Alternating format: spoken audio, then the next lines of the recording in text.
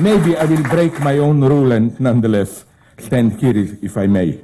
To keep it lively, I decided nonetheless to just improvise a lot with what some people call, and I hate it, my provocative spirit or whatever. Okay, first, the usual gratitude. I'm proud to be here, and especially, I must emphasize this, I'm proud to be here also in connection with Slovene ambassador, whom I appreciate, him, but not the Slovene foreign politics at this moment.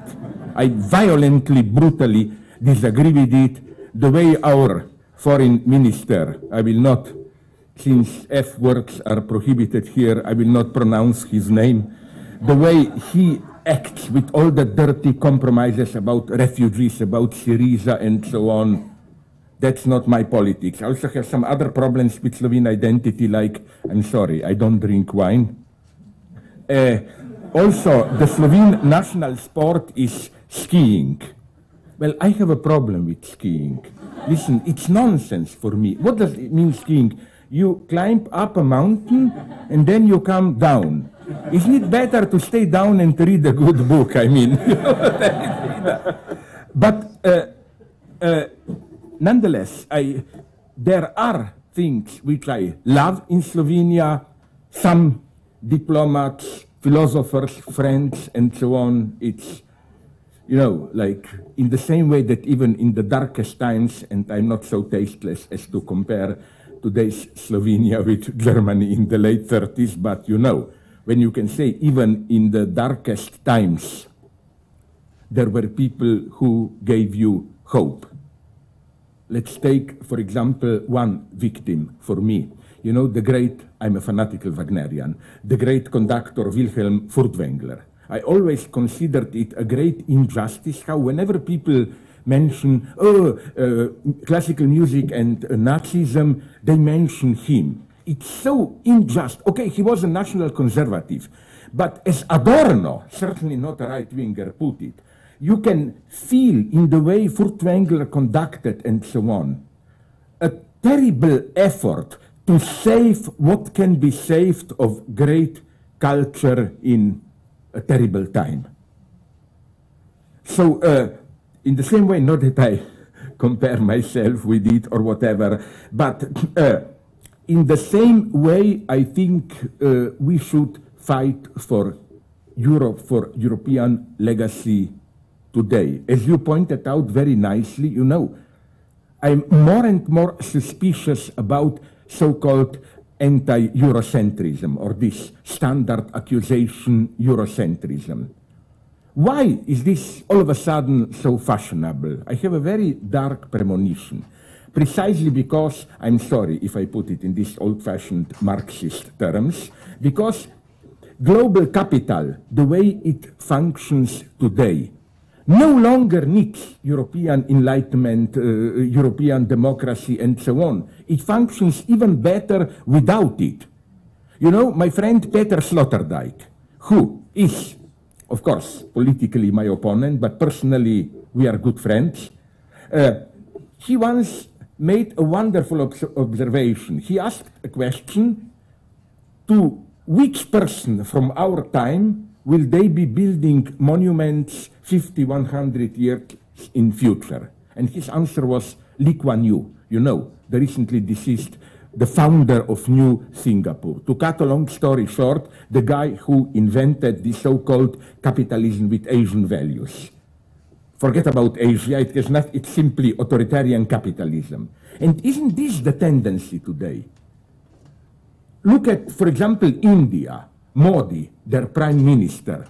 At the same time, the most brutal neoliberal politician that you can imagine, he said it openly. In China, the price of working force is a little bit too high. Our chance of India is to sell even more cheaply millions of our workers. At the same time, Hindu nationalist, and so on and so on. Look at Turkey. It's exactly the same. Erdogan, the prime minister. It's not a joke what I will tell you now. You know what was the slogan of his last electoral campaign? not the old Christian ora et labora, but pray and work, but shop and pray. It's a perfect formula. So I'm a little bit suspicious that, you know, it's so fashionable to be against Eurocentrism, because yes, still now, probably yes, we were guilty of many things, whatever, imperialism, cultural imperialism, but precisely now that we are on the losing side, we should be fighting for what is worth saving in European culture. And to provoke you, this will be my conclusion, but to give you what in sexual practice is called Vorlust. This is why, as a radical leftist, I even think we should redefine in our own way, of course, not in the sense of European cultural conservatives, this unfortunate term of light culture. Light culture, for me, does not mean, oh, our European culture is superior, we should impose it. It means something much more refined. For me, this simple, pure idea of multiculturalism, in the sense of each group should have the full right to assert, to practice its identity, and all we need is a kind of an empty liberal legal state which guarantees legally the people. It doesn't work. Why not? Because, as a Hegelian, I know it, and you should know it spontaneously, each culture is not only defined by what it is.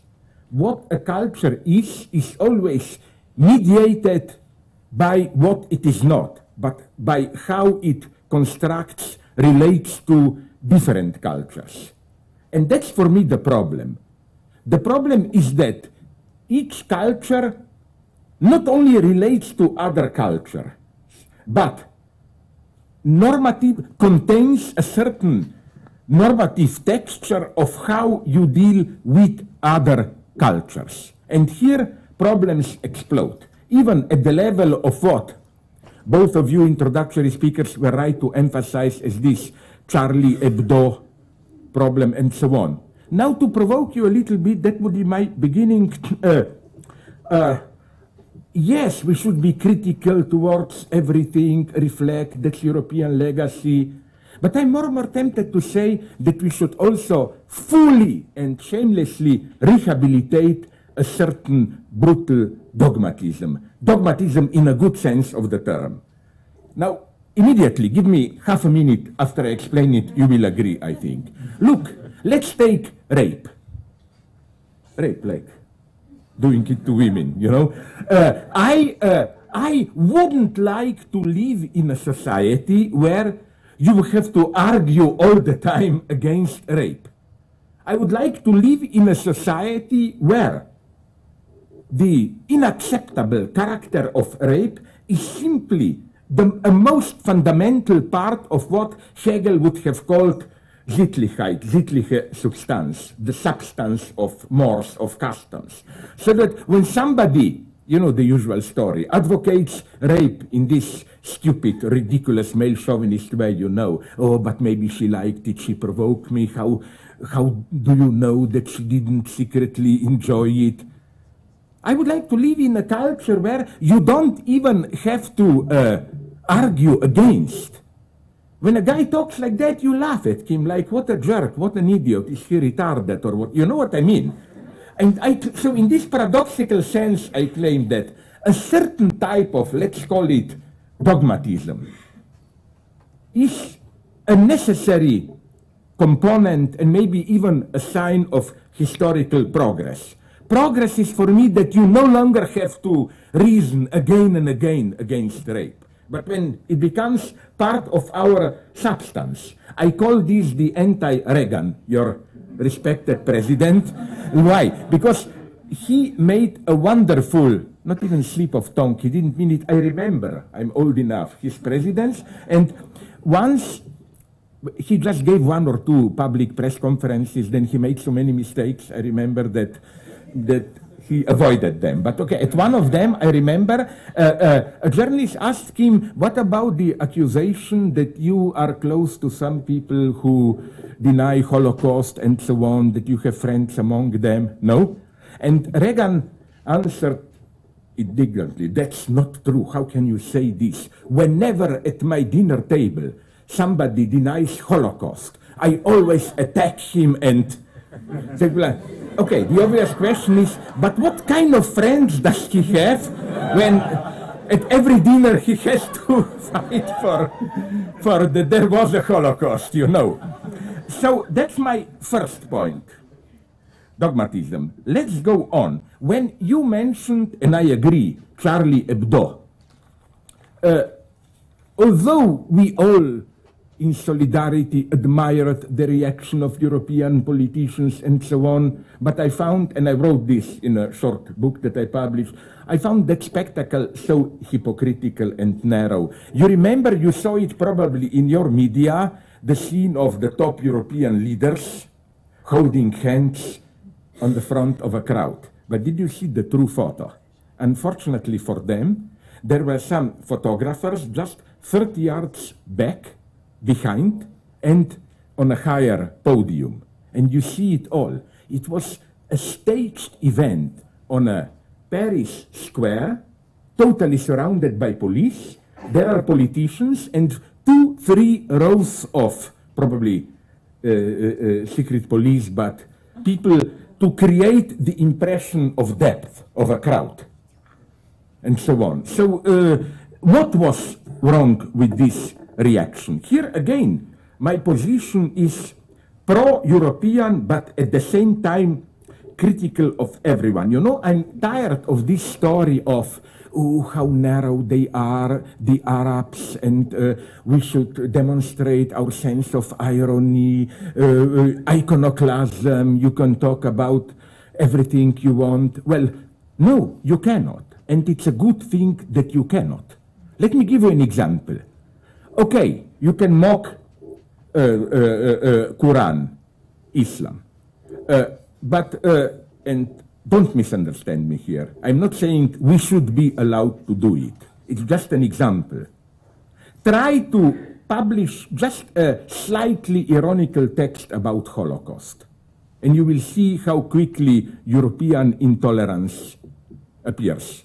What's my point here? Not we should be open towards everything and so on. No, there are certain topics which should be simply prohibited, even by law.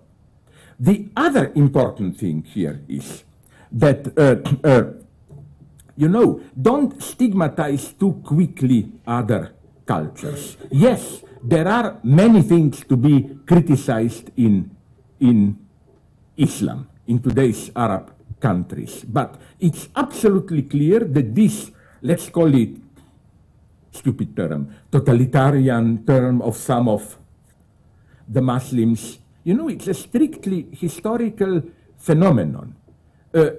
First, I have many friends there. On the West Bank, I can tell you, they are normal people. Islam. By normal people, I mean, with my spirit for obscenity, I engaged in dirty jokes with them, and they immediately reacted at the same level. A Muslim friend from Ramallah told me one of their jokes, which is, you know, this stupid idea everyone knows, serious, I mean, historical linguists. You know that idea, if you die as a martyr, you go to heaven, 70 virgins await for you. Everybody knows, every serious historical linguist, it's a mistranslation. It's the same, that word at that time, 7th century or whatever, Muhammad, was a term in everyday language. It meant from white grapes, the top quality, how do you call it, sour grapes, raisins. And this was the standard sign of Arab hospitality. You know, you are a welcome guest, we give you a whole palm of 70 white raisins. So that's Ramallah, West Bank joke. There is an ugly Palestinian boy, he wants to sleep with girls, he is too ugly, gets no girl, so he said, my God, I like sex so much that I will become a martyr, explode myself. He does it and, okay, enters heaven, and then, here you have them raisins. And he said, sorry, mistranslation, can I return back, and so on and so on. They have sense. Palestinians are, if I may use this ambiguous, some people will even maybe accuse me of racism. Palestinians are the Jews among the Arabs. That's the tragedy. Even, we tend to forget that there are still around 10% of Christians among Palestinians. My God, the best religious jokes I heard, not against the Arabs, but against themselves, was from Palestinian Christians. If I may tell you one which is on the edge of acceptability, but don't be afraid, it will be still accepted. This is from West Bank Arab, Christian Arab. It's the last evening of Christ's life. He knows next day he will be crucified, he's Son of God. He knows everything, of course. So his apostles are gathered around him. Christ is praying in a tent, and they say, my God, our Lord, he did so much for us, he just suffered. Wouldn't it be nice to make his last evening on this earth a little bit more merry, So they call Mary Magdalene. Would you go in and seduce our Lord? Of course, Mary Magdalene being who she is. Oh, of course. Okay. So she goes in, and after 5 minutes, she comes out terrified with a cry, despair. They ask themselves, the apostles, what's going on? Is our Lord a secret pervert or whatever? No, says Mary, it worse. I undressed myself. I began to dance in front of him. And he looked at me with a certain interest. Then I widely spread my legs and showed my vagina to him. And then Christ looked at it and said, oh, what a terrible wound, and put his hand on and closed it. This is the spirit, my God. That's what. And you know what shocked me? I then had a wonderful theological debate with these people. So these were not some atheist perverts there or whatever. I think that I would almost claim that this is one of the measures of, I will tell you another one. There is even a better one, because Christian joke from Palestine, which includes, it's a totally, temporality is totally mixed. That's what I like about it. And it tells a lot about psychoanalytic notion of a decentered subject, how you are never fully yourself, you are never fully identified with your ideal ego. Christ is tired of doing his propaganda work, so he says to one of his apostles, let's take a week free on Galilean Sea and play golf there. Okay, they play golf and Christ hits the ball. Of course, misses it, the ball goes into the sea.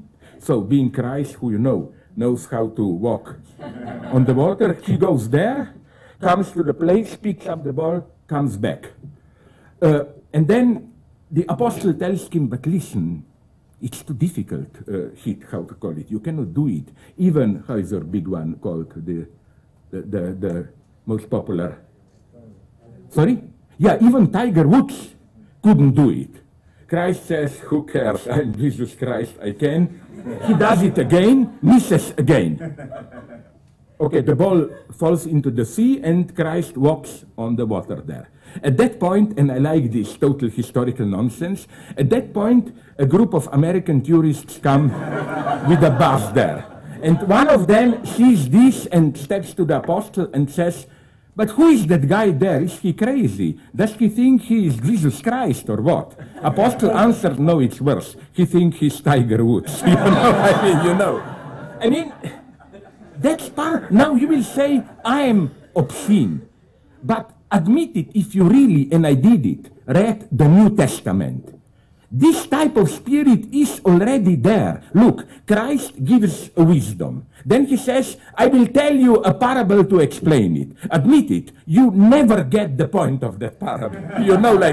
I claim that Christ, he had a totally provocative, different style of reasoning, enough of that. So what I want to say is that, on the one hand, now I will openly address a very difficult question. The question in Europe on cultural tolerance and so on, especially now with tens, even hundreds of thousands of refugees and so on. You know, and this costs me even now, an explosive hatred from many, I consider them fake leftists, who has this comfortable idea.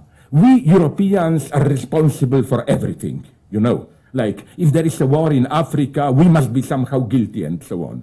The best answer to this was provided by an African friend of mine who exploded in this and said, are you aware in what patronizing way your attitude is racist? Because your attitude is, you even don't give us the dignity to be evil. You know, that you treat us like children. If we do something horrible, you must be behind it. It's almost as if, you know, in the colonial times we had the expression white man's burden. Now we have the opposite white man's burden. Whenever something horrible happens, we have to be responsible for it. Now we are responsible for many, many things, but we should be much more careful here. Why? Once I was in Missoula, Montana, to visit the birthplace of David Lynch, right?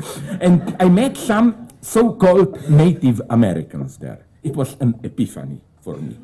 Because I love them so much, because they detected so well the hypocrisy of our politically correct respect for them. First, they absolutely rejected to be called Native Americans, because quite intelligently they told me, wait a minute, nature, what's the opposite of nature? It's culture. So we are Native Americans and you are cultural Americans, or what? Are we part of nature? And then they gave me a wonderful argument, maybe you know it, I often use it. They said, we much prefer to be called Indians because at least in this way, our name is a monument to white man's stupidity, you know, who thought they are in it. And then one of them, a professor younger at the university, gave me a wonderful short book that he wrote demonstrating that Indians, Native Americans, killed more buffaloes and burned more forests than all white people together and so on.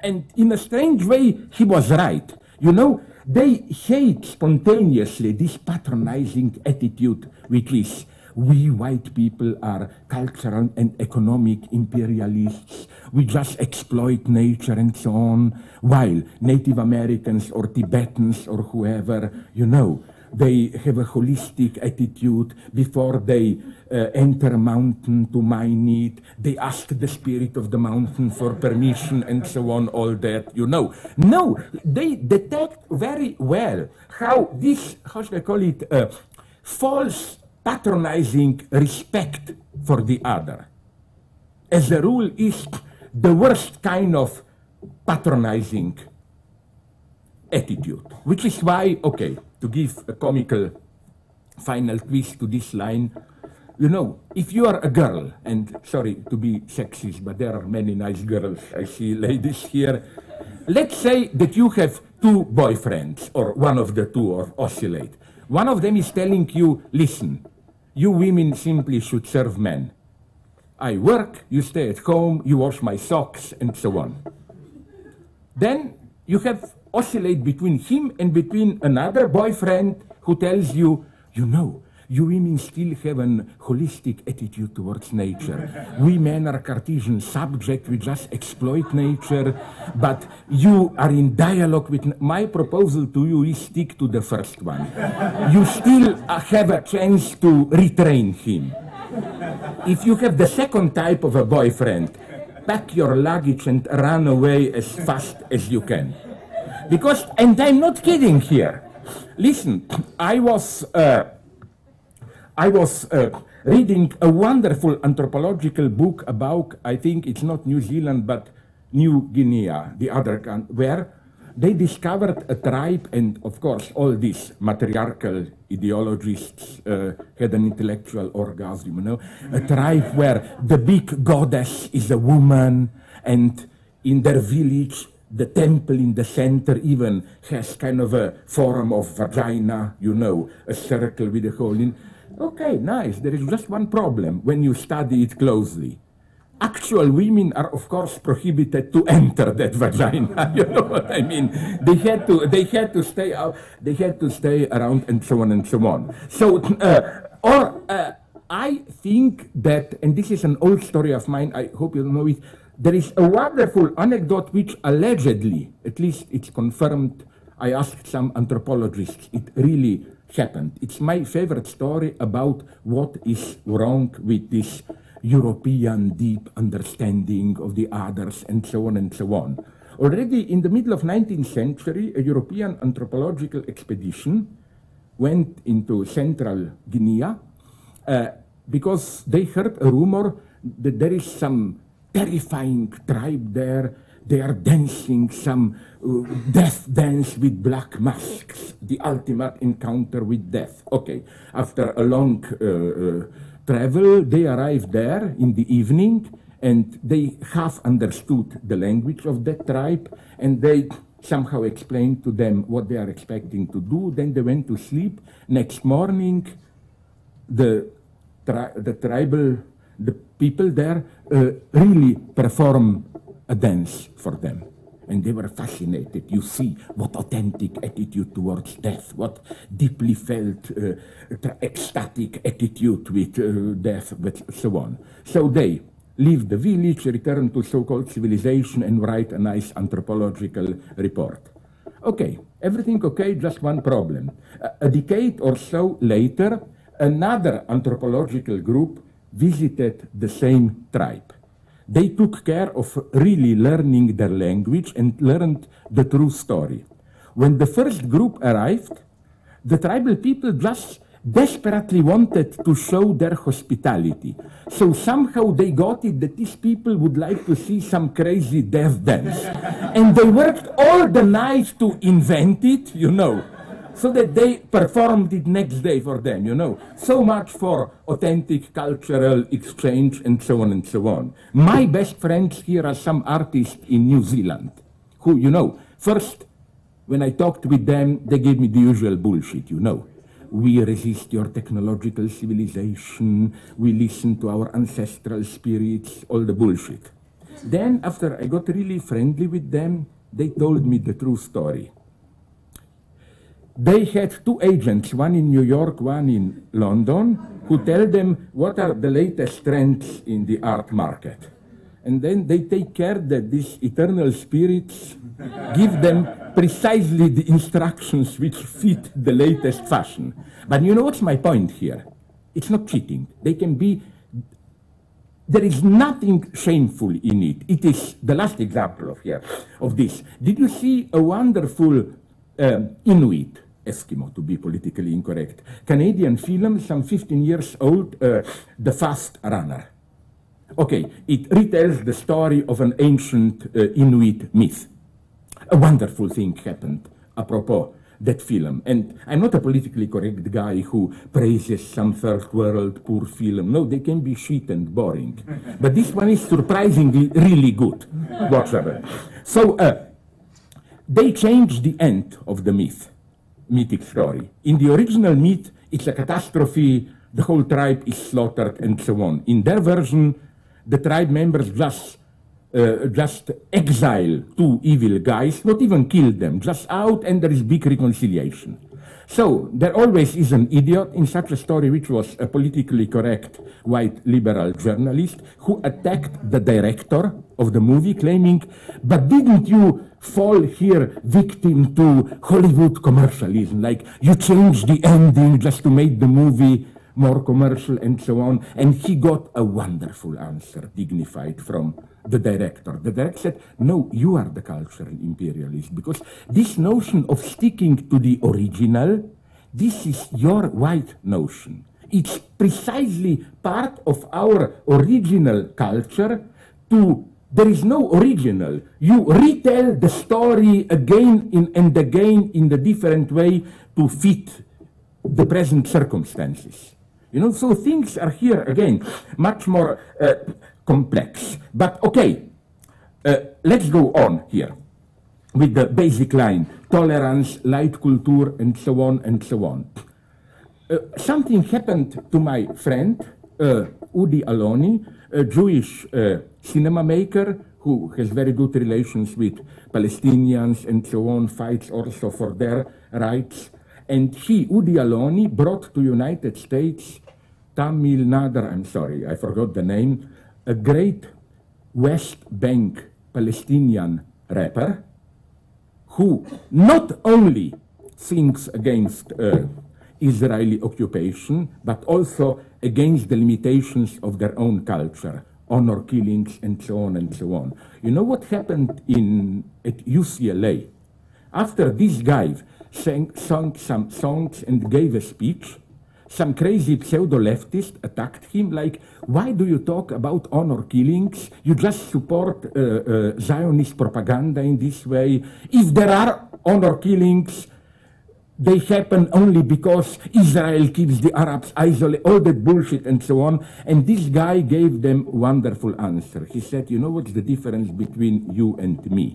You are an upper class graduate student here who talks in English, stupid things to please your professors. I sing there in Arab and Hebrew to help real women avoiding catastrophes and so on. This is so important. The way to really collaborate with Palestinians, Arabs, and so on is not with this patronizing attitude and so on. My idea is always find some struggle where we can join forces, especially on the West Bank. They don't need our enlightened feminism. Women are already organized them. Hundreds of women every year escape from their houses in families. So, you know, that's the way to do it, to just connect our struggle with their struggle, especially now in the Middle East where all countries are getting, in a strange way, fundamentalist. I mean, with all my respect for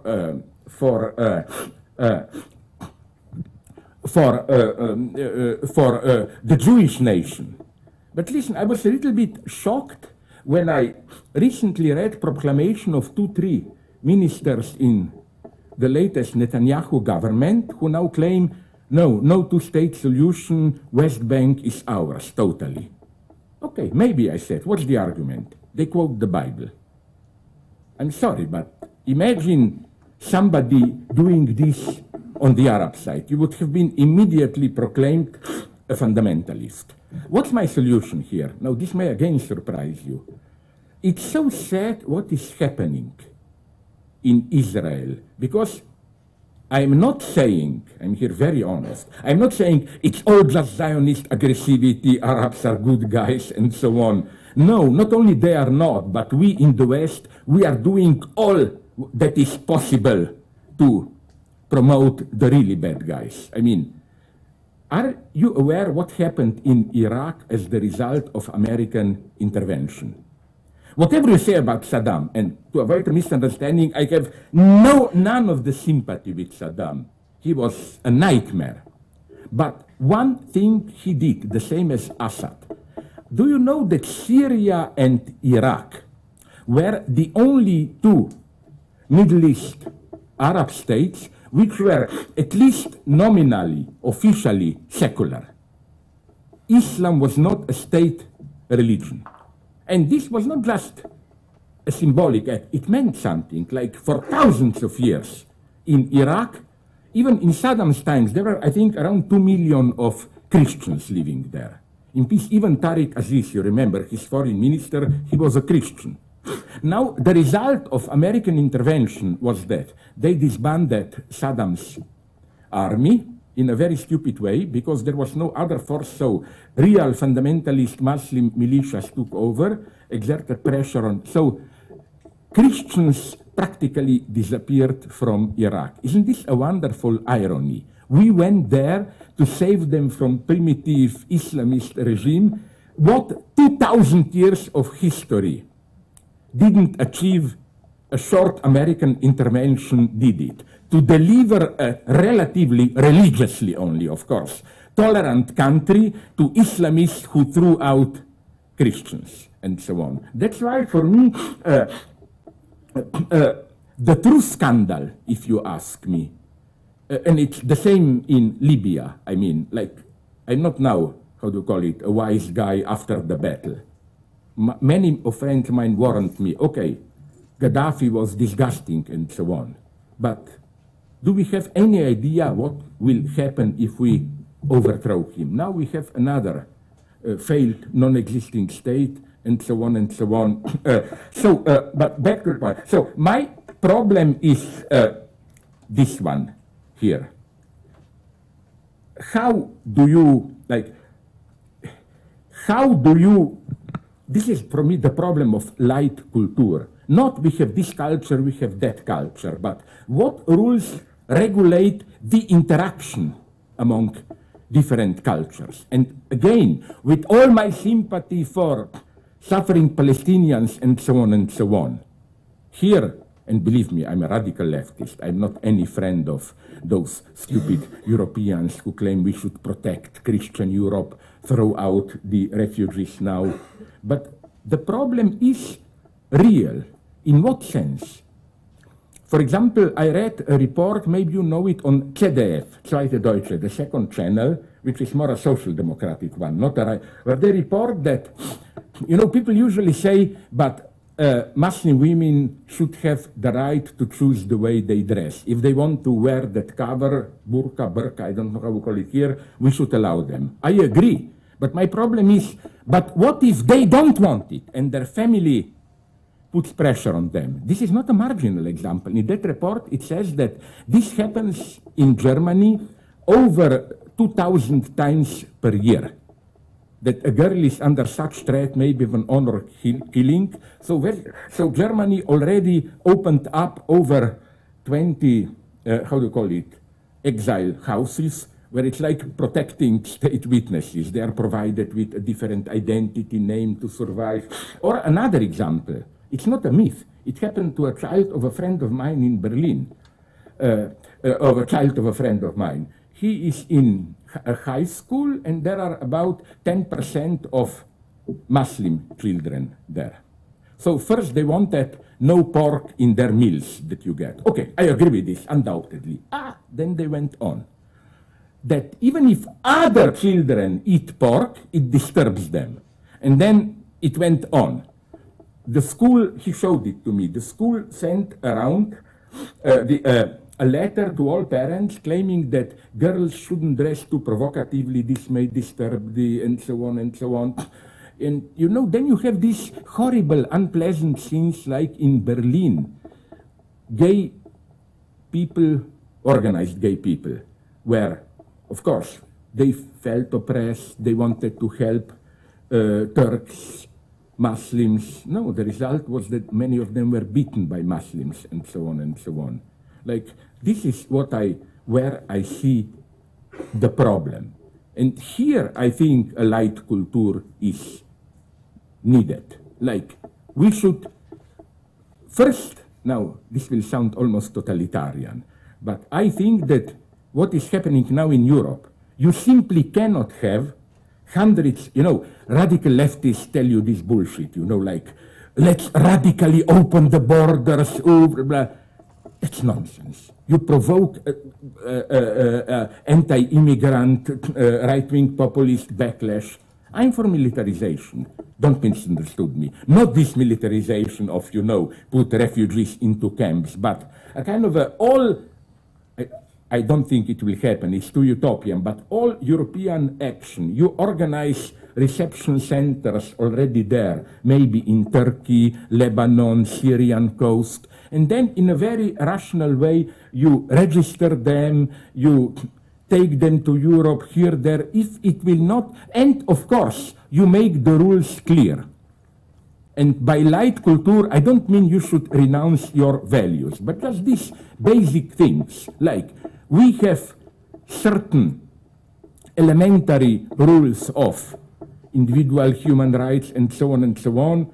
Sorry, you have to respect them here.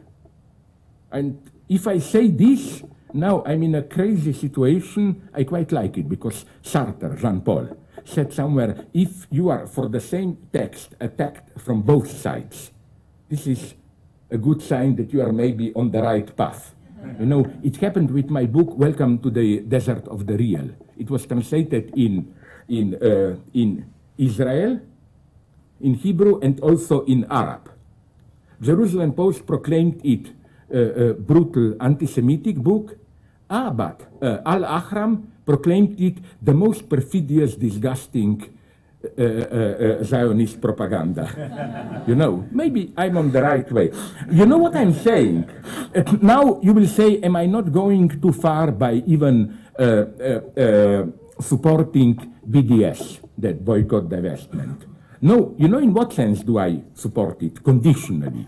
First, I have problems with it in Europe, because let's be clear, even if they say, no, it's not against the Jews, it's against the state of Israel. But you know, any prohibition associated to Jews is still dangerous in Europe, especially now when anti-Semitism is not a joke. It's exploding again in Europe, more or less openly in Hungary and some other countries. Second, so the BDS that I know, that's crucial. It's strictly coordinated between progressive Palestinians and my Jewish friends. You find no Hamas or whatever hardliners point to, and they make it clear. Let's not forget that it's absolutely, and it wants to be non-violent. So again, but to return to, you see my problem here. I think that this is my limit. Yes, it's not a matter of, here I agree with Habermas, although otherwise we are not best friends, when he said it's disgusting to hear these stories, this pathetic, sentimental moralization, you know, like, poor refugees, don't you have a heart to help them and so on. No, a TV station in my country, they caught me on the street, I don't like to give interviews, and they asked me, would you take refugees into your apartment? I say, no, I hate them. It's like, I don't like even my own family in my apartment, you know. But I said, it's not a question of sympathy, it's a question of simple duty. I said, but I'm ready to lose half of my income to help them. I hate this sentimental moralization, you know, poor, and so on and so on. You know, because from here, you are one step from what I call the most intelligent Starbucks socialism, which is, it's an ingenious operation. That's today's ideology. You know, like, our usual attitude, if you want to be moderately leftist, it is, yes, I'm a consumerist, but I feel bad because, you know, people are starving in Africa, blah, blah. But you know what's the Starbucks trick? Like, our cappuccino is a little bit more expensive, but 1% goes for some stupid children in Guatemala, the other one to see. So it's like the message is, you can be consumerist and pay a little bit more, but your social duty, price for it, you pay the price for it. It's included in the price, you know. That's why I'm deeply suspicious about all this, how should I call it, charity approach or whatever. But okay, so this would be my first clear conclusion. Yes, Europe should do it. Absolutely. And again, as I wrote in a text, which again brought me many enemies, it's clear that we, Europe, and also you, United States, and not only you, we are not innocent here. Let's be serious. Where do refugees come from? Iraq. Sorry, but who was it who attacked Iraq? And, I mean, you know, that's the tragedy of American politics. Serbs have a proverb, Serbs, ex-part of Yugoslavia, we win all the wars, but we lose the peace, no? I mean, this could be an epithet for United States politics today. You know, of course, you easily won in Iraq. And what's the result? That the majority of Iraq, the Shia part, you basically delivered it to Iran, you know, to your arch enemy. The other part is ISIS. Syria, it's again partially the result of this, partially, you know, when people claim, should we intervene in Syria? What a stupid question. We already did, although maybe not directly militarily. We know the story. Assad is supported by Iran, by Russia, partially by China. The other side is supported by Turkey and Saudi Arabia. And For example, one thing that I would have done is the following one, and I think it's a legitimate question. Did you notice a strange thing happening there? Did you notice how there are extra rich Arab countries? Let's name them. Saudi Arabia, Kuwait, Qatar, Emirates. You know how many refugees they accepted? Literally, zero, none. I mean, I found this an obscenity. Why? Because first, most of the refugees are Sunnis, which means even from a religious standpoint, there shouldn't be a problem and so on. And also they are co-responsible, at least Saudi Arabia, which is openly supporting anti-Assad forces in there. Again, I think that one of the reasonable things to do would be to exert a brutal, maybe not military, but financial, economic pressure on Saudi Arabia, and you can break them down immediately. Because, you know, Saudi Arabia is not a self-enclosed fundamentalist state, maybe ideologically, but economically, Saudi Arabia is like a big expositor of Western banks, the money flowing in and out. I mean, the moment you cut that, it's over. So what I'm saying is that this would be for me the proper attitude. First, against anti-immigrant right-wingers, we should absolutely insist. The percentage, even if you accept this topic, you know, how many foreigners can we tolerate, but the percentage is still so small that the true threat to Europe are those European anti-immigrant populists who want to defend Christian legacy in Europe. Imagine Europe where Marine Le Pen is in power in France, where, and let's go on, UKIP in England, and so on. That's the end of Europe for me, of Europe that we know. That's one point. So absolutely Europe should do it, but in an organized way. What I think cannot be done is to do it in this chaotic way, people simply wander around and so on and so on. That's the joke. I spoke in Slovenia with a Syrian refugee who told me, we want to go to Norway and study there. I told him cynically, well, nice. Half of Slovenes would probably also like to do that, you know. And then he said, you want to register us, but we are not cattle to be registered, we are people. Then I told him, but you want to go to Norway. Norway is an extremely organized welfare state where everyone is over-registered and so on and so on.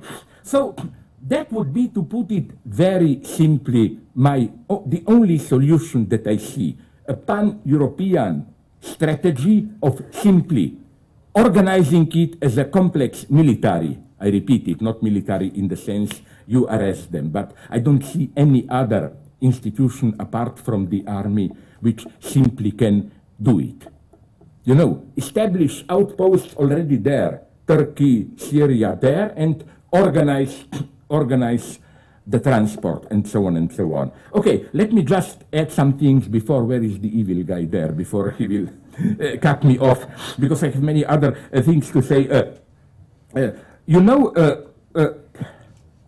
now you will say, but in this way we are imposing our values. You know, I know all this politically accurate story. I'm not an idiot that the moment you emphasize personal freedoms, like if a girl runs from her family, we should protect her, doesn't this mean that we impose on others values which are ultimately European values, in the sense of, in other cultures, it's considered more acceptable that family or collective rights, duties have priority?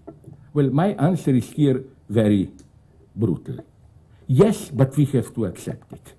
You cannot play both ways here. And you had a similar problem here in the United States. I talked with some lawyers. For example, with people who are definitely not terrorists, Amish, you know. They protested when their children were obliged to go to normal English schools. And they were right to claim, if you take this from us, in a couple of generations, we lose our identity. Yes, but you have to decide here.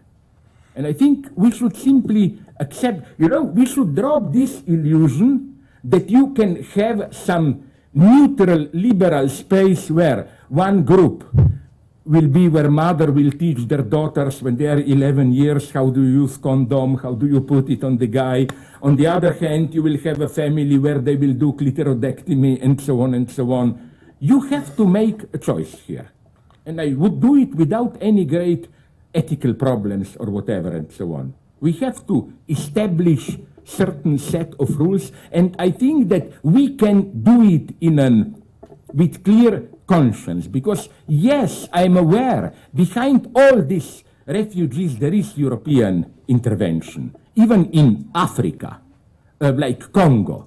Congo may appear living nightmare, the state doesn't function, blah, blah, warlords, but it's probably one of the countries in the world whose economy is to the utmost degree included into the world market. You know, all the local warlords selling coltan and all that, and so on and so on. So, but nonetheless, so let's go quickly on here. Why the title? Now, at least allow me to finish with that. More alienation.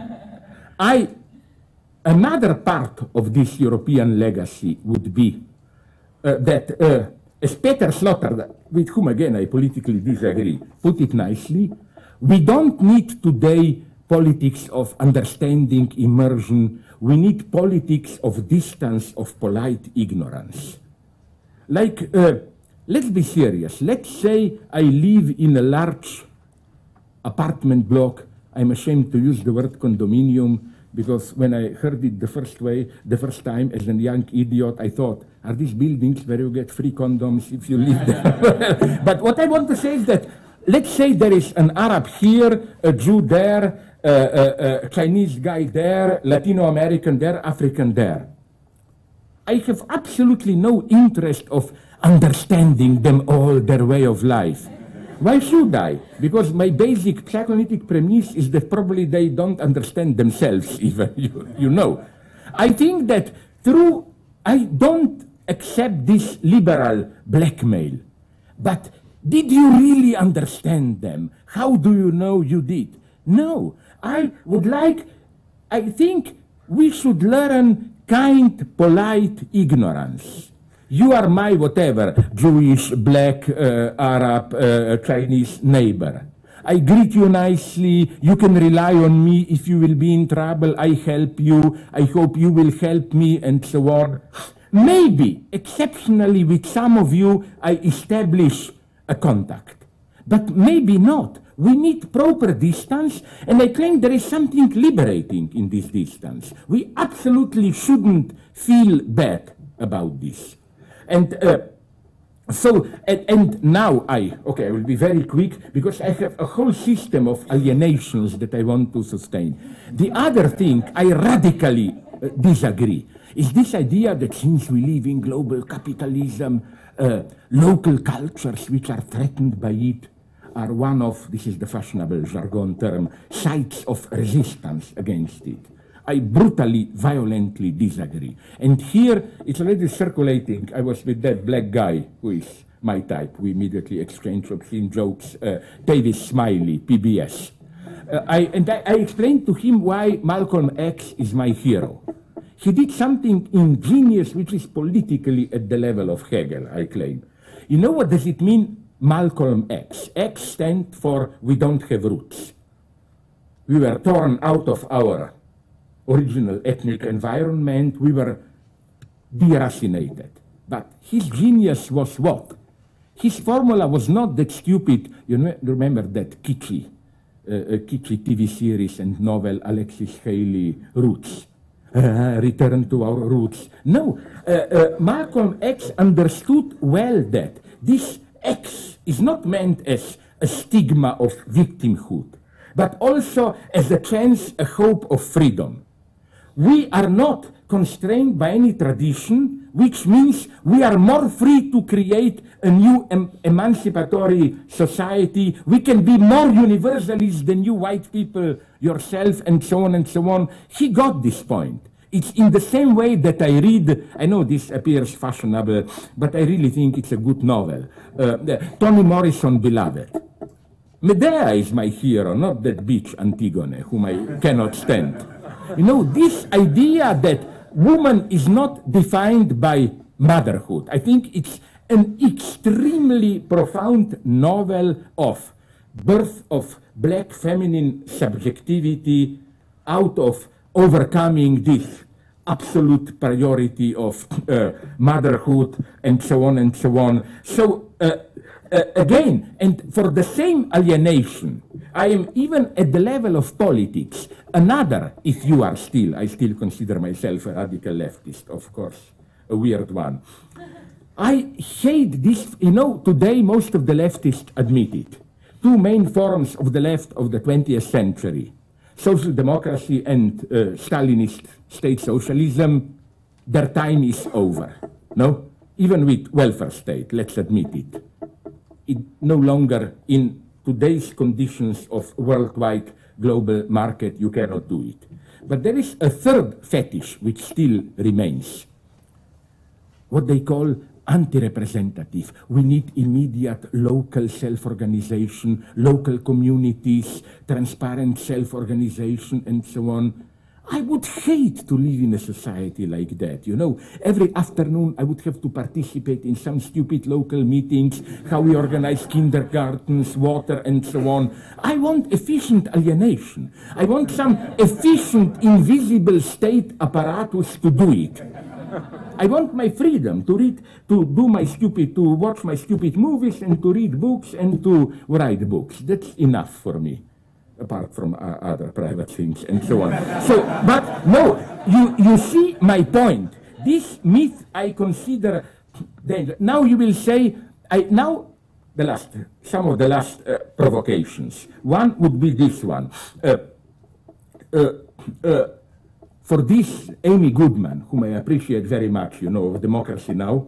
Now for 2 years no longer wants to talk to me. You know why? Because once I gave an interview to her show and she asked me innocently, she didn't know what kind of a madman she is talking, no? So she asked me, how do we fight right-wing racism? I answered her immediately with left-wing racism, you know. And then she said, what, are you crazy? No, I told her something very specific. I'm asking you a simple question. Yes, we have this basic alienation. We, in a cold way, respect each other, but at a distance, no? And, but from time to time, you do establish authentic, like how you call them, icebreakers, so that you really are. And I claim you cannot do this without some kind of minimal obscenity. You exchange, you have to do something, and I claim from my past, my God, you can do it without racism. Even if it has the form of racism, and here I refer to my own experience from our youth, before in Yugoslavia, before ethnic tensions really exploded in early mid-80s, I remember when I met friends from Montenegro, Bosnia, Serbia, each nation in ex-Yugoslavia was stigmatized by a certain racist cliché. We Slovenes were, for example, considered, how do you call it, thrifty, misers. Like a Slovene joke is an old wealthy farmer is dying and all the family is gathered around. And he said, are you all here? My granddaughter, yes. My son, yes. And then he raises the voice. But if you are all here, why is then the light on there in the corridor? You know, that's Slovenes. Then Montenegro are supposed to be lazy, extremely lazy. Okay, many of you maybe even heard my standard joke, but I know 20 others. Because at the same time, Montenegro is earthquake territory. You know how does a Montenegro guy masturbate? He digs a small hole in the earth, puts the penis in and waits for the earthquake because he's even too lazy to, and so on. But you know what I mean? I remember those, and not to mention Bosnians. They are supposed to be kind of a primitively, cunningly obsessed with sex. Like they have a wonderful joke against this, European help. They provided after the war, teachers who wanted to be modern teachers. And the idea is that in some high school, they have a modern teacher who said, now I will be teaching you classical music. But not in this traditional way. Beethoven, he was born, died, this, but in this way, each of you should tell me a certain image, motive, and then name one composition by Beethoven which fits it. No? Okay. First you have a boy who said revolution, honor, warfare, Third Symphony, Eroica, of course, no? Then a girl stands up and said, Bambi, stream, forest, blah, blah, Pastoral Symphony. Then the Bosnian guy stands up and says, a big hard penis like this, what? For Elise, for Eliza. You remember that piano piece? I mean, it's vulgar, but you know, I still have such a fond memory of how I met my friends from other republics, and the last orgy I had is with that famous artist, Marina Abramovic, you know. We laughed for 2-3 hours. This was authentic contact because, you know, it wasn't mostly jokes about you. It was a kind of a wonderful competition who will tell about himself, about myself, a more disgusting joke. And I can tell you they go much further. The only problem is that they tend to be a little bit problematic from the feminist standpoint, in the sense that they can be very funny as jokes, but like the presupposition is men exchange women. You know, it's the solidarity of men at the expense of women. For example, from my history, just to give you an idea of what I'm aiming at, it's a wonderful, simple story. I used it in one of my books. When I was serving the Yugoslav army, I was very friendly with an Albanian soldier. We were simply calling, and one morning he approached me, and instead of telling me a story, the usual greeting, good morning, he told me, I screw your mother. I know exactly what he meant. To translate it into full language, it was, now I really want to be a friend with you. And I know what he expected me to do, to return with a similar obscenity. Believe me, I didn't have a problem. Instantly, I answered him, go ahead after I finish with your sister, no? Now comes the miracle. Then we embraced each other, and it's not what you maybe thought, oh, dirty male chauvinism all the day, we were just telling dirty jokes. No, he was a student of quantum physics, and I had long debates with him on that. You know how only the trace of that incident survived?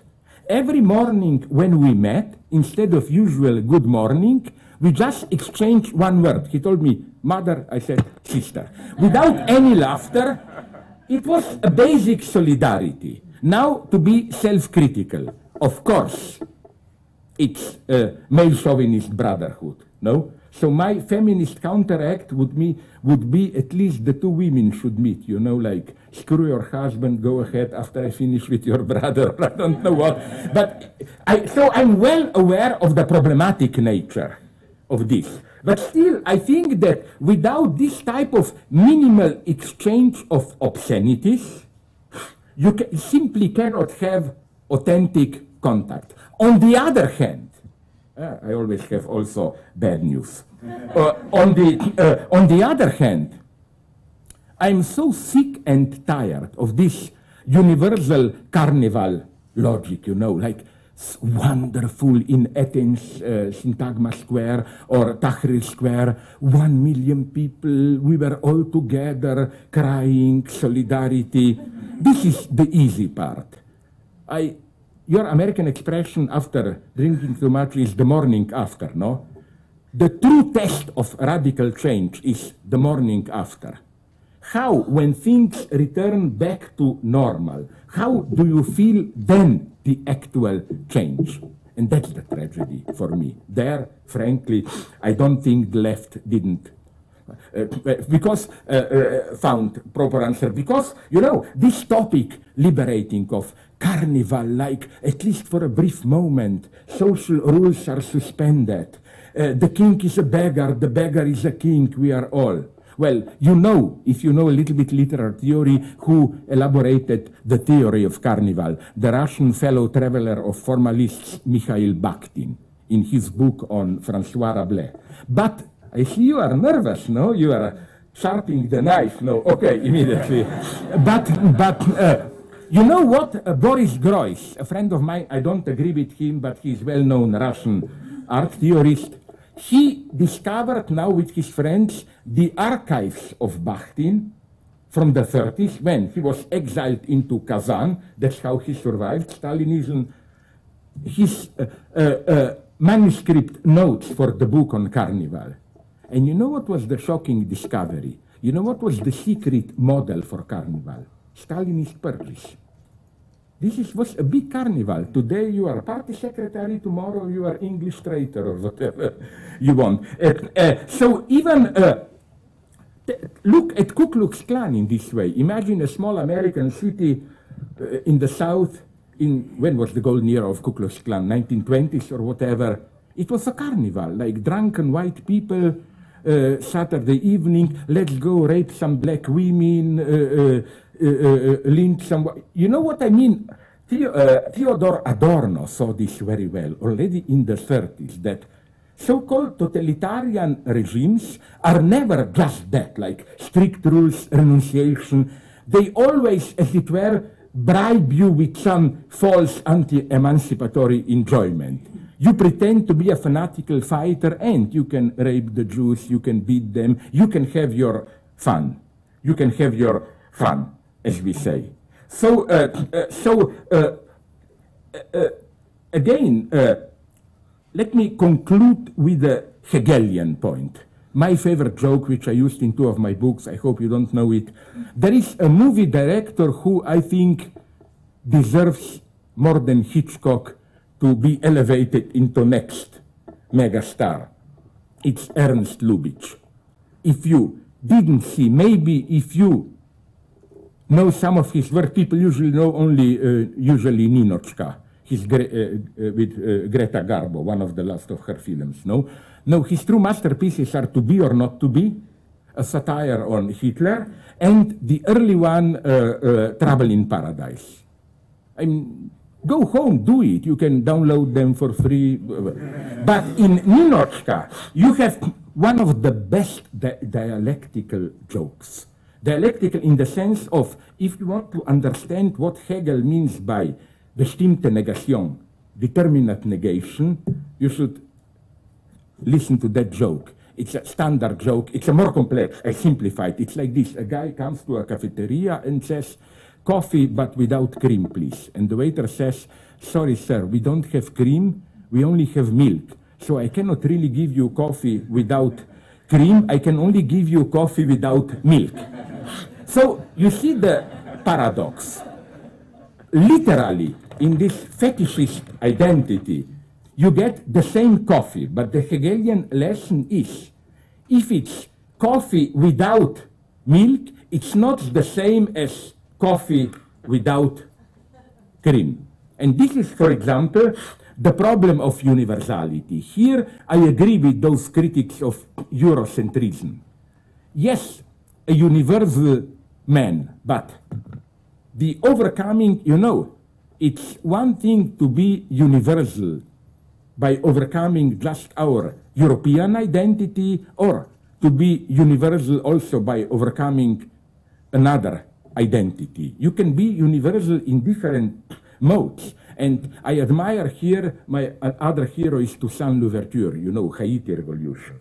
They did something wonderful. In 1804, they established finally the black state, and they wrote the Constitution. And they had a problem, because they wanted to be a black republic, but at the same time, they were honest enough to admit that many white people, especially Polish soldiers from Napoleon's army, joined their side. And they wanted also to give them the right to be full Haiti citizens. So you have a wonderful paradox. Article 4 of Haiti Constitution from 1804. Haiti is a black republic. All citizens of Haiti, independently of the color of their skin, are black. This is what we should do. Because our liberals, when they want to help the blacks, implicitly they are saying, even if you are black, but if you behave well, you will be really white like us. You see the point, you see the similarity with this Ninochka joke, and so on and so on. Now that coffee without milk is not the same as coffee without, and so on and so on. And it is here that, if I began, let me just conclude with my favorite topic, which always fascinates me. We spoke about, and that's where the true struggle against racism functions. Let's call it micropolitics of racism. Nobody is today a big racist, almost nobody, okay. No, you say, oh, I like blacks, I like Arabs, but, and there are some details usually, no. Like the standard liberal idea of many of my friends is, oh, it's a shame what we white people did to the blacks and so on. But nonetheless, and then you begin. Their food smells strangely, their music is too loud, and so on, you know, all these details. So what fascinates me absolutely, and that's what Hegel called sittliche Substanz. This should be the place of fight. Is, you know, the paradox is the following one. In every society, we have, of course, certain rules which regulate interaction, specific cultural rules, and so on and so on. But it's not just like that. Did you notice how always you have, let's call them meta rules, which tell you how you should take the explicit rules? Because that's the elementary structure of every culture. There are certain things which are prohibited, but in reality, you are silently even solicited to do them. You know, like most of the sexual prohibitions in patriarchal societies works like this, you know. Father tells you, beware of the girls, and then secretly, did you already do it or whatever. So again, it's a prohibition, but you are silent. But a much more interesting phenomenon is the opposite one, where there are things which you are allowed, permitted, even solicited to do them, but you are given the right to do them on condition that you don't use that right. You know, like formally, you can, and at this level of, like, wasn't the whole problem with emancipation of the black that they were given citizenship right on condition that they don't use it, still 1960s, 70s, and so on and so on. So you see, this is how I read Freud's great motto from Interpretation of Dreams, Traumdeutung, Acheronta movebo, move the underground. It's not so much important to change the explicit rules, but to change this invisible texture which tells you how to use these rules. So don't kill me. I don't know. You must be tired. Sit down, calmly for, I promise, 2-3 minutes, just to tell you some wonderful, from my own practice, just 2-3 examples of how this works. Imagine, it's my dream, imagine that we are in Soviet Union in 35. This is the Central Committee. I'm Comrade Stalin. I give a speech. Then, of course, you applaud for 10 minutes. That's another story. And then there is a debate. And then one of you is stupid enough to stand up and attack me. Okay. Next day, the question will be, who was the last one who saw you alive? Of course, no. But then imagine something else, that another person stands up and starts to shout at the first person. Are you crazy? How dare you attack Comrade Stalin? Don't you know that we don't do this here? I claim he would have been arrested even faster. You know what's the paradox? It was prohibited to criticize Stalin, of course. But it was even more prohibited to publicly announce this prohibition. That was the whole, this is what fascinates me. This structure, which is not necessarily an oppressive structure. It is more complex. Look what happened to me with my theoretical opponent, personally good friend, Judith Butler. Once I was tasteless towards her and used in my style some dirty words and so on. So I felt bad, and I called her later on phone and told her, listen, Judith, I'm very sorry, and so on. Okay, it was no problem. She's a nice lady, she said, Slavoj. Although it was a little ambiguous, she said, we all know how you are, so no, so no problem, you don't have to, and so on. But then you don't owe me any apology, no? But then with my evil mind, my immediate reaction was to tell her, okay, if I don't owe it to you, then I take it back. Because, namely, you see, this is the refined paradox I'm mentioning. How does really an apology function? If I apologize to you, the only way for you to really accept the apology is to say it wasn't necessary. If you say, my God, I deserved it, it means you don't really pardon me. You see this beautiful paradox of you do something and you succeed in what you wanted to do precisely when it is proclaimed superfluous. And I think all erotics works like this. This is my second example. Did you see a shitty movie? It's a little bit boring, but not so bad, with Ewan McGregor when he was still a working class hero before he became Jedi or whatever. Brushed Off, a British movie about Striker. There is a wonderful, then he accompanies a girl to her house, very Hegelian point of dialogue, and there they are already flirting. The girl tells him, would you mind to go out to my apartment to drink some coffee? He says, yeah, but there's a problem, I don't drink coffee. And she said, no problem, I don't have any. Can you imagine a more erotically provocative invitation? But you know what's the problem? The problem is that the moment, but it must remain implicit, the moment you mention sex, everything would have been ruined. Like if she says, listen, I just want you to fuck my brain out. Who cares about coffee? It's ruined, everything. That elegance fascinated me. You know how, again, you do something and you proclaim it superfluous. Or another classical example that I know. No, it happened to me, really. With a black friend of mine. I don't want to, he's a great academic name, I don't want to embarrass him only for this reason. I will not say her name. I was in my usual evil, extreme bad taste mood, so I told him, is it true that you black people not only have penises like this, but that you even can move them freely? So if you walk naked and you have a fly here, bump, you can do it, no? It worked. He embraced me and he told me, now you can call me nigger. But you know, this meant you are really one of us. Because, you know, try to call them nigger if you are not one of them, you know. But then, when I told this story to other friends, they told me, but you didn't get the point. It wasn't meant that you really will call him nigger. And I said, but that's the whole point. Of course, he didn't mean now you just shout nigger, nigger, and so on. It was strictly an offer to be rejected, you know. Like, it wasn't meant you really do it. It was just a kind of a very gentle sign of like, we are really close or whatever at this level, you know. And the very last story, you get this mechanism at its purest. I have a photocopy of this document at home. When I was young, a friend of mine, this was mid-1970s. We still have obligatory military service in ex-Yugoslavia.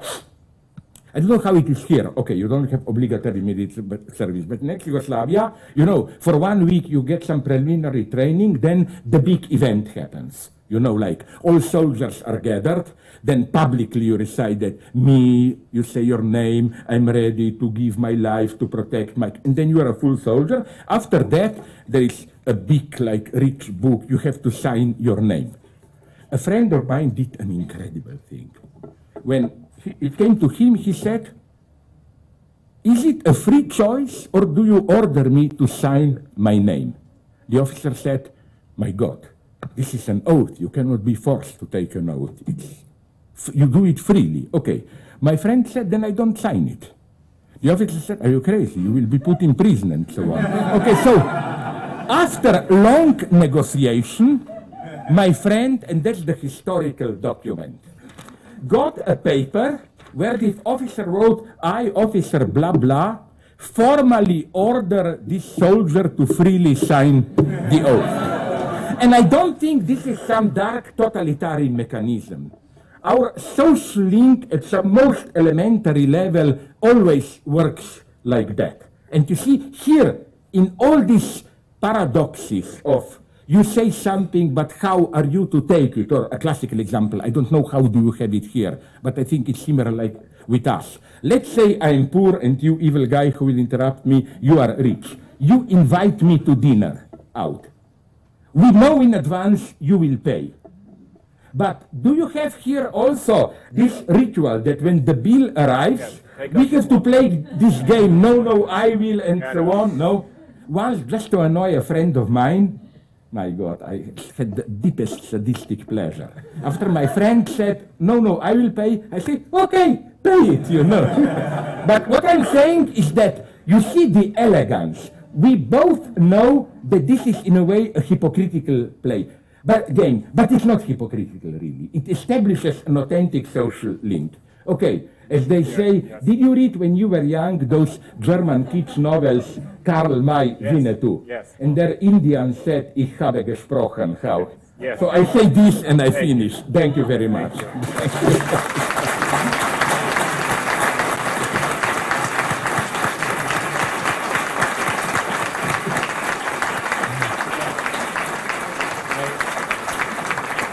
Thank you so much. Okay, who cares about half an hour among friends, you know? Yeah. Discussed before and whether I should say the staff have to come in and clean up, and I think that's one trope and metaphor that we can use. I said, In Europe, among fake leftists, this is popular. They say, what about poor cleaning ladies who are not paid overtime, you know? and I could also come in and say we have a better event coming up right now. So some of the people leaving right now hope better places to go, television to watch. I hope you took notes what movies to see, and But who still watches TV? In my country, we download all the time, and it's all one big country by now. It's access to this. So I thought I'd start. Inclusive of, I hope you include in this one big country, North Korea. No? They have everything downloaded already. They have. It's, to provoke my friends, I said, you know, Shangri-La from Lost Horizon. Yes. North Korea is Shangri-La for me. So I thought I'd ask one question, Okay. and then sort of to mix you had very pragmatic suggestions of what Europe should do right also, now. yeah. I'll ask, and then I'll open it up, and I'll gather some Yeah. of the questions. You have to be very brief and concise. Yeah, because the cleaning ladies are waiting. Exactly. Yeah. So let's say we see tomorrow where some of your recommendations are implemented. Yeah. Europe has a very alienated and efficient way of dealing with refugees. Currently, there's a huge debate around war refugees, especially from Syria. Are they war or are they economic? No, actually, I want to make a different point. It is not a debate right now about economic refugees from other parts of the world. And that distinction in your suggestion that Europe has to actually produce a way of thinking about this. How do you make this distinction between a war refugee versus an economic refugee, who seem to be at this moment being discussed in different ways that you've been describing, that European liberals and far right-wingers will make those distinctions, they will coincide. That these people deserve it, and these people deserve it a little less. But living a good life is not as good as escaping violence.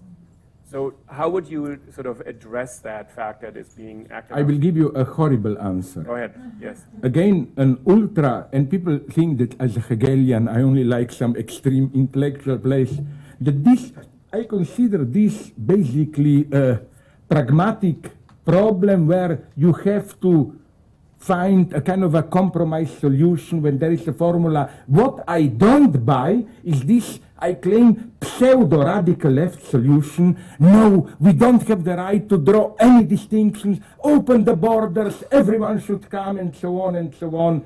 Because the hypocrisy is that I claim that all pseudo-radical leftists who advocate this, they know very well that it will not happen. What they are worried about is their own moral superiority.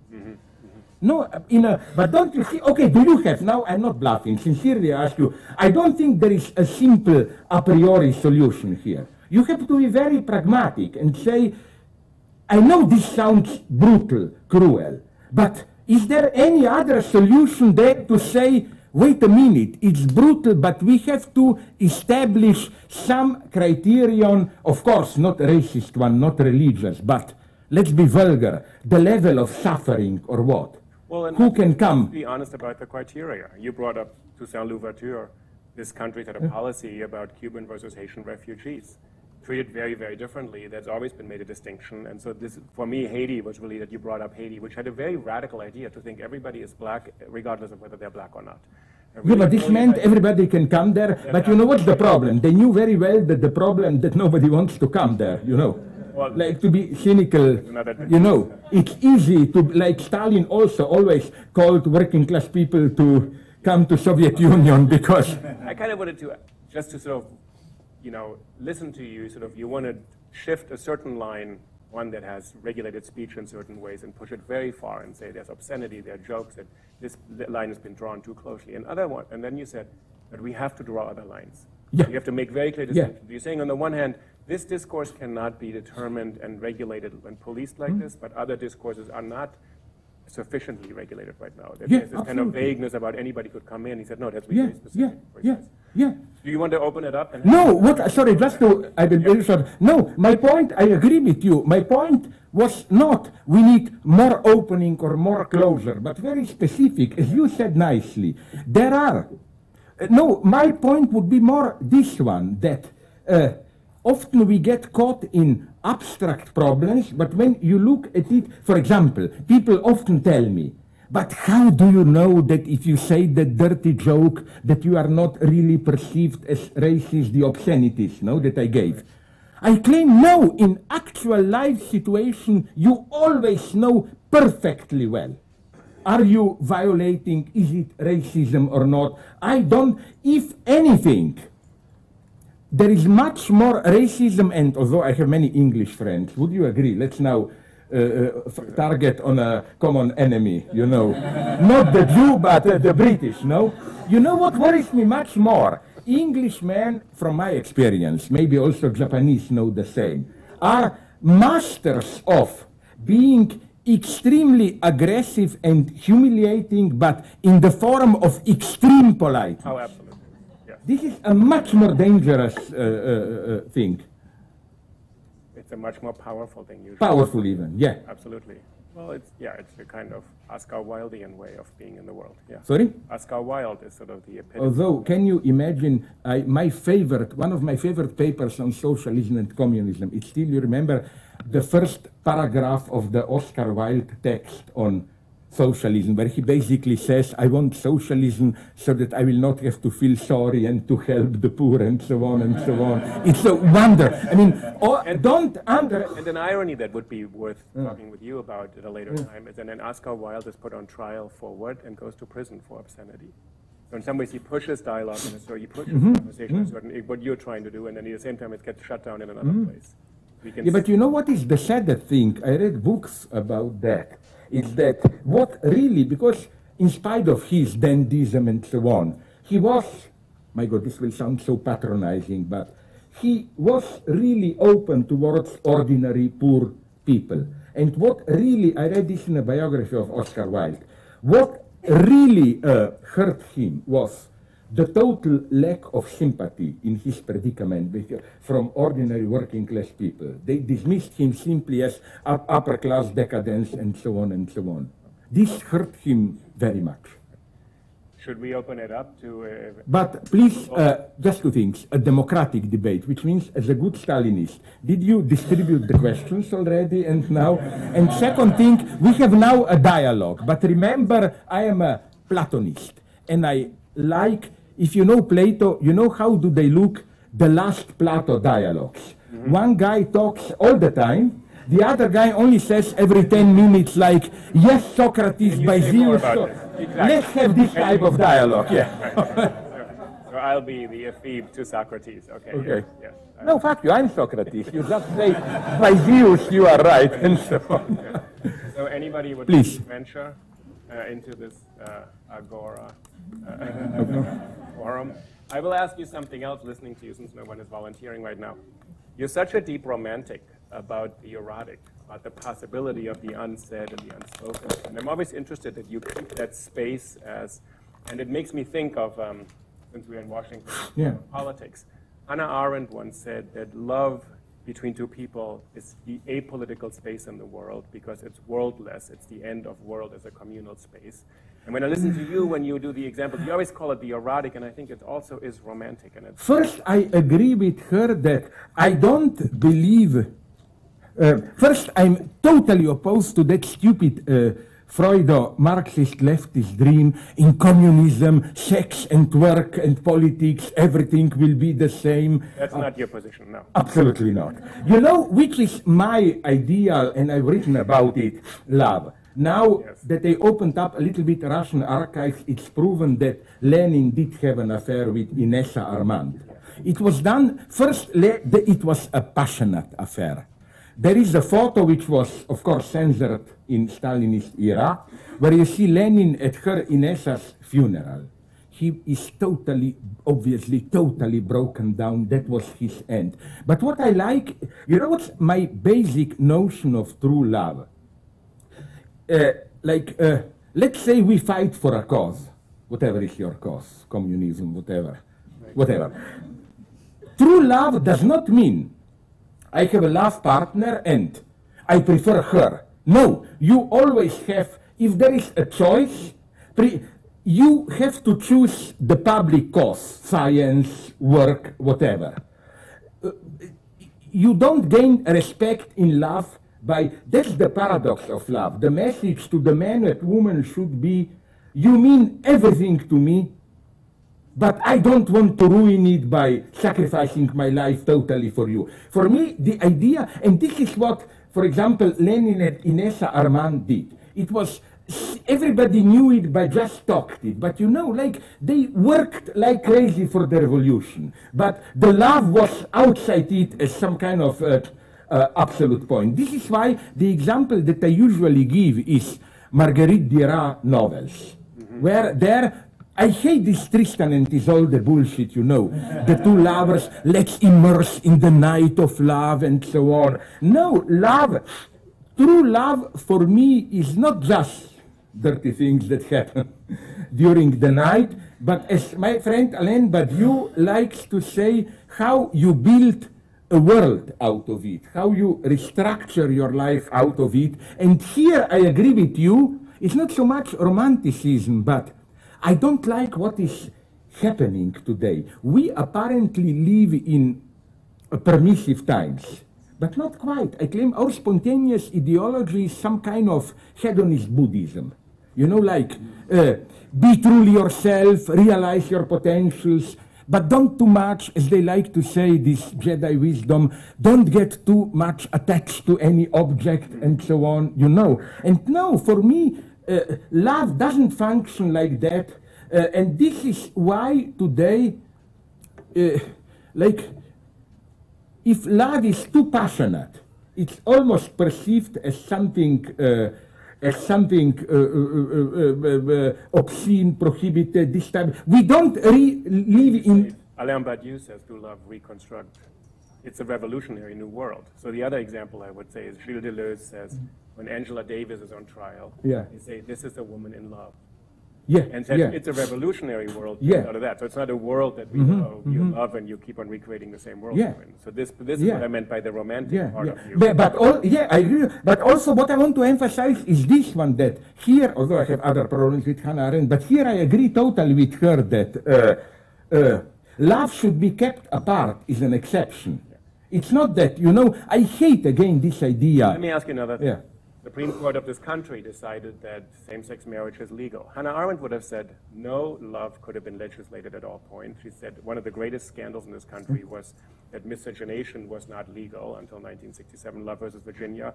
She said that should never be regulated politically at all. And in a weird way, she would have probably not been totally in favor of legislating what marriage could be.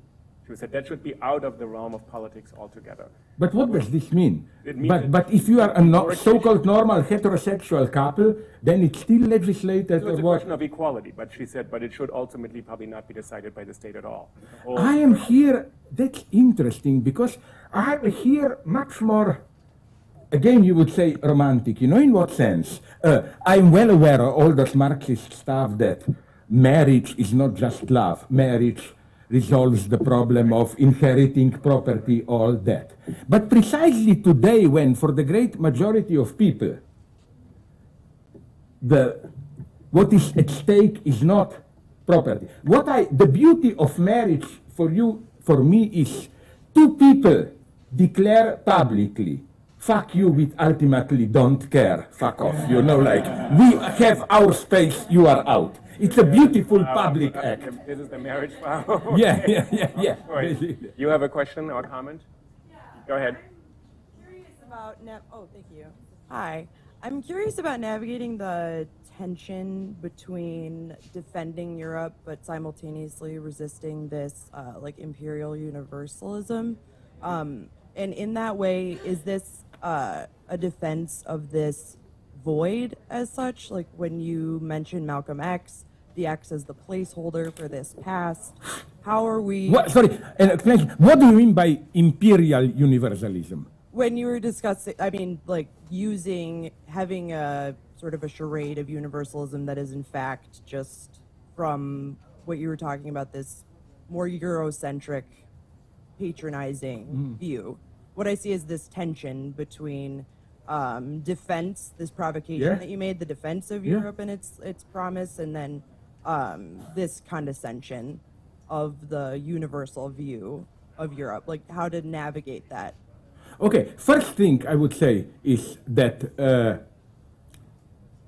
the big question is, again, I didn't just try to squeeze out, what do you really mean by universalism? The first lesson of Marx, and it's absolutely crucial and still actual today. You know, Marx is not just a historicist who says every universality is false. It's like human rights appear to be human rights, but in reality are the rights of... Marx was a good Hegelian, and a good Hegelian means a good formalist. The Marxist idea of human rights is not they are falsely universal, but of course they are. But precisely because of this false form, a certain gap opens up. It's true, it began with human rights which clearly privileged white men of property. But then it started, Mary Wollstonecraft, why not also us, women, blacks in Haiti, workers, prisoners, and so on. So in this opposition between form and content, a true Hegelian and Marxist is never simply at the level of content, like this is just formal democracy. No, form matters. The second thing I would say is that the key point of Marx is this one, that in today's global market, universality is a fact. We all do live in universality. Let me take an example that I like. Let's say you are a German, merchant, I'm a Chinese. You don't know a shit about my culture, I don't know a shit about your culture. So we negotiate. Of course, from a cultural standpoint, you can say, maybe words meant something totally different to you or me, but at a social level, our exchange was a universal act. And it doesn't, the truth is not in how you understood words, exchange money. The truth is that they, you know, for Marx, the universe of commodities is objectively universal. And that's where Marx introduces another crucial Hegelian category, which is the one of universality for itself. Which means, for Marx, universality is not just I am also universal, but I, in my concrete existence, experience myself as at a distance from all concrete determinations and so on. Like when Marx says, only in modern capitalist society, a worker becomes a universal worker. Why? Because you experience the fact that you are an artisan, farmer, publicity manager, as something ultimately contingent. You are none of that. So we should never also forget this aspect. And here, that's why I mentioned also Malcolm X and so on. My argument would be this one. I still remember, I'm unfortunately old enough, the battle for apartheid against apartheid, what a Freudian slip, in South Africa. You know who was for we blacks should retain our identity? Buthelezi, the Zulu king who was on the payroll of the apartheid regime. And you know, I did some very nasty thing at that point. I got a booklet. I bought it in London on Trafalgar Square. There was some embassy or whatever of South Africa, and they were distributed, which defended apartheid. But you know in what terms? Of course it was hypocrisy, but it was typical. They said, but if we simply give the same rights to Zulus and who are those Hottentots, Bushmen. But these are wonderful culture with their own authentic worldview.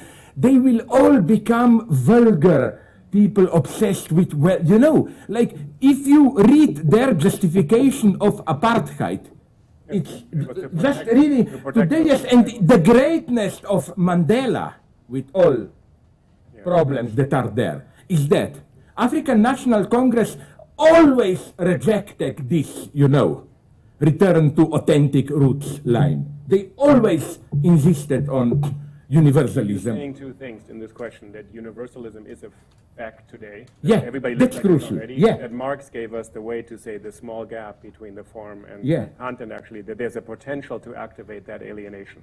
That to actually embrace that and not close it in the name of And again, Marx was not dreaming like modern feminism, which is why, and here I deeply agree with Judith Butler, here we are the same, when I told her that, are you aware that your type of subjectivity, this is why, and I agree with her here, she refuses the term, I'm not a feminist, she says. My idea is this, like that our sexual identity is plastic, reconstructed through, and I told her, but you are a Cartesian here, because your subject is a kind of a void with infinite ability to reconstruct its identity.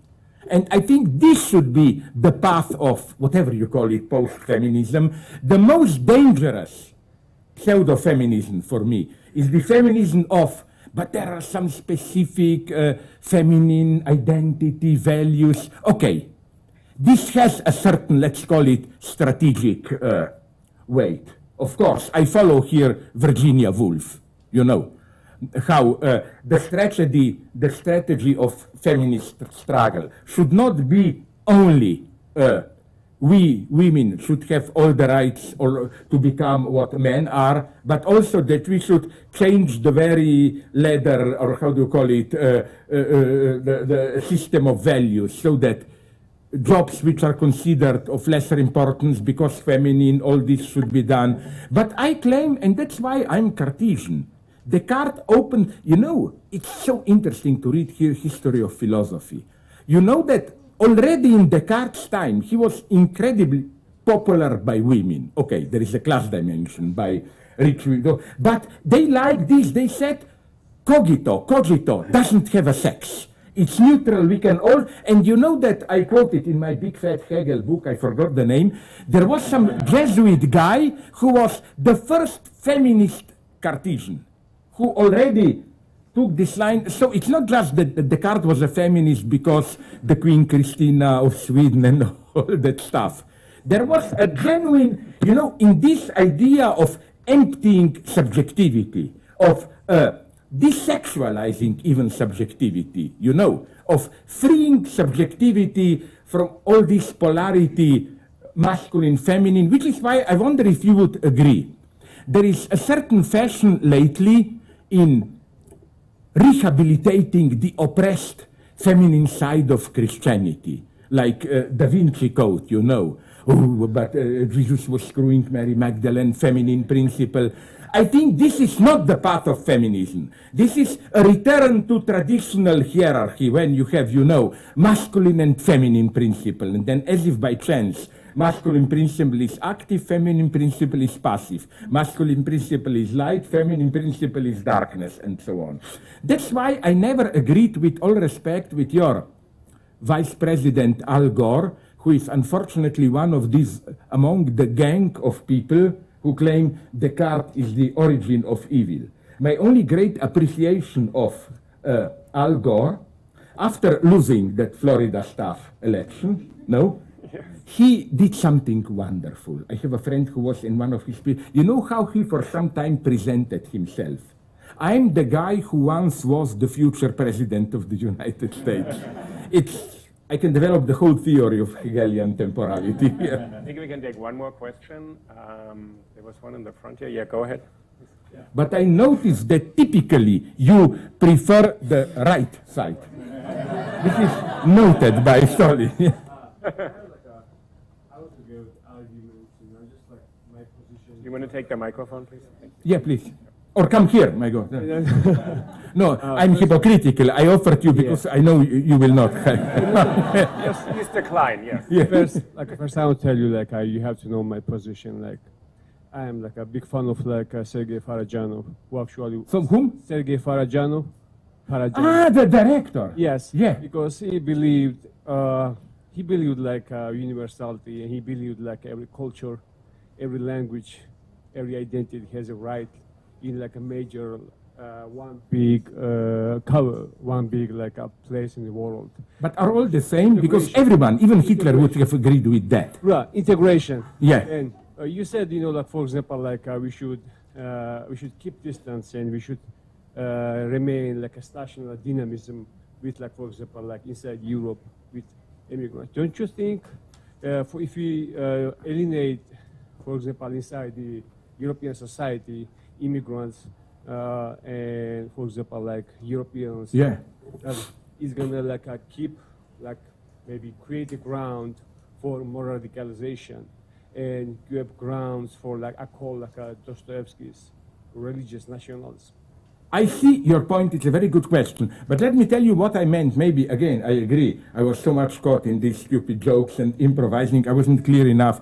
I'm not saying we should each withdraw into our particular identity. What I'm saying is that we should not change this urge to know the other into a kind of what in psychoanalysis we call superego, Iberich injunction, oh, this is what bothers me in political correctness. You have this infinite guilt, for example, I use the word black, but should I use the word African American? But then, my God, what if they are not from Africa, and so on, And there is such a pleasure with politically correct film to discover, no, I was still guilty. Oh my God, I was still, oh. I think that there is, no, it's not that, let's just be racist. But I'm saying there is something profoundly false in this eternal self-culpabilization, and I will tell you at what level. And it will be also the answer to your other point. Did you notice how I noted this hypocrisy of some multicultural white liberals who you have a certain hierarchy. People who are far away, they have the full right to assert their specific cultural identity. If Native Americans do it, perfect. Blacks, yes, okay. Then, Italians, so-so. Germans, If I'm an WASP, white Anglo-Saxon, and say we need to protect our culture, I am a fascist, practically, and so on. Now, I am not saying that this is not true. I'm not a total idiot. Because of relations of power and so on, of course, it's not the same for me to say it or for Native American or black. But what I noticed is that there is an implicit racism in it, in this sense that, those others further from us are allowed to assert their particular identity and we are not. But this self-humiliation is a false one. At the same time, it privileges us as the only truly universal ones, I don't have the right to assert my white culture. Why? Because I'm really universal, above it all. Let me take you back to this question here, very specific question. Does the kind of acceptance of refugees into Europe ultimately it becomes a breeding ground for radicalism. No, Paraphrase your question. So rephrase your question about the radical. My question was opposite, you know, So ask it again. My question was the opposite. Like you said, like we should maintain like distance. You know, we should like keep like. No, I would rather say we should not feel guilty about the distance. Yes. Immigrants, and we should keep like our European mentality and let them their own. But my question is like, if you make like a distinguish between them and make like a borders and lines between us and them, caused by Europeans and like, don't you like promote like a more radicalization, more segregation inside the European society, because they become part of like a European society, part of European. Okay, my counterpoint would be here. I fear much more a kind of a enforced universalization, in the sense of that we are all part of some great spiritual unity, because when you look closely at that unity, you will see that it secretly always privileges some part of it. You know, that's my problem. And again, my point is not let's keep a distance. My point is this one. Now we come finally, after all, to the properly philosophical point. It's, although I'm a materialist, but I define myself as a materialist Christian. I don't have time by my next book to explain why. Crucial here is the notion of neighbor. You know that the Judeo-Christian and also in Islam you find trace notion of neighbor is something extremely interesting. If you read it closely, neighbor is not simply a fellow man, the one who is like me. Neighbor is precisely the other in its monstrous abyss. Already Freud knew this clearly. Let me give an example which is my favorite. Did you see the movie and read the novel? I only saw the movie, the novel is too long, but blah, blah. Stephen King and Kubrick, Shining. The hero, it's the story of how a fellow man becomes a neighbor. It begins with a happy family, father, one of us, and slowly the father turns a murderous monster. And Stephen King was right when he said it was the big mistake to hire Jack Nicholson to play the hero. Why? Because the whole point of the novel is that at the beginning he is the kindest father. Slowly, but you know, like the second Jack Nicholson appears on screen, you know. No, but you know what I mean? This is why, as even Levinas, with whom otherwise I don't often agree, says very nicely that if you read properly the Ten Commandments, they are really offer a protection against the neighbor. The point is how to keep the neighbor at a distance. And I will even go to love here. Was it Rilke or who said that in true love, true love is, and but you put this nicely, true love, I'm speaking about man, woman, whatever couple, is the strongest assertion of difference of the two. True love is not Tristan and Isolde and that bullshit, we become one in the eternal night. It actually says you have to stand guard over each other's solitude. Yeah. That's what I meant by it. To guard the other solitude. To guard your personal, like, to guard the other solitude, you know, you guard your personal space. No, I'm a little bit more radical, because I don't think you or I know, here I'm a Freudian, know what is my personal space. I think we are enigmas for ourselves. Right. Look, my question was like... I'm sorry, we're going to continue. No, but I'm very sad, because, but speaking about Paradiano, I like him. You know whom I don't like? No, Tarkovsky, Sokurov. There I have a problem. I want to say, since you talked about this earlier, you know, there are a lot of great nights to have. This was a really special night. I had a huge amount of my God, fun, we learned a lot. Like you talk now like in pornography. I express my gratitude. A passionate night of whatever. I express my gratitude, and I hope you will not decline when we all say thank you to you. And we're going to continue with wine and water upstairs. And I really want to thank you. So I know why you said this, because I said at the beginning that I don't drink wine. So wine for you, water for me. Very Christian, Thanks for your hospitality.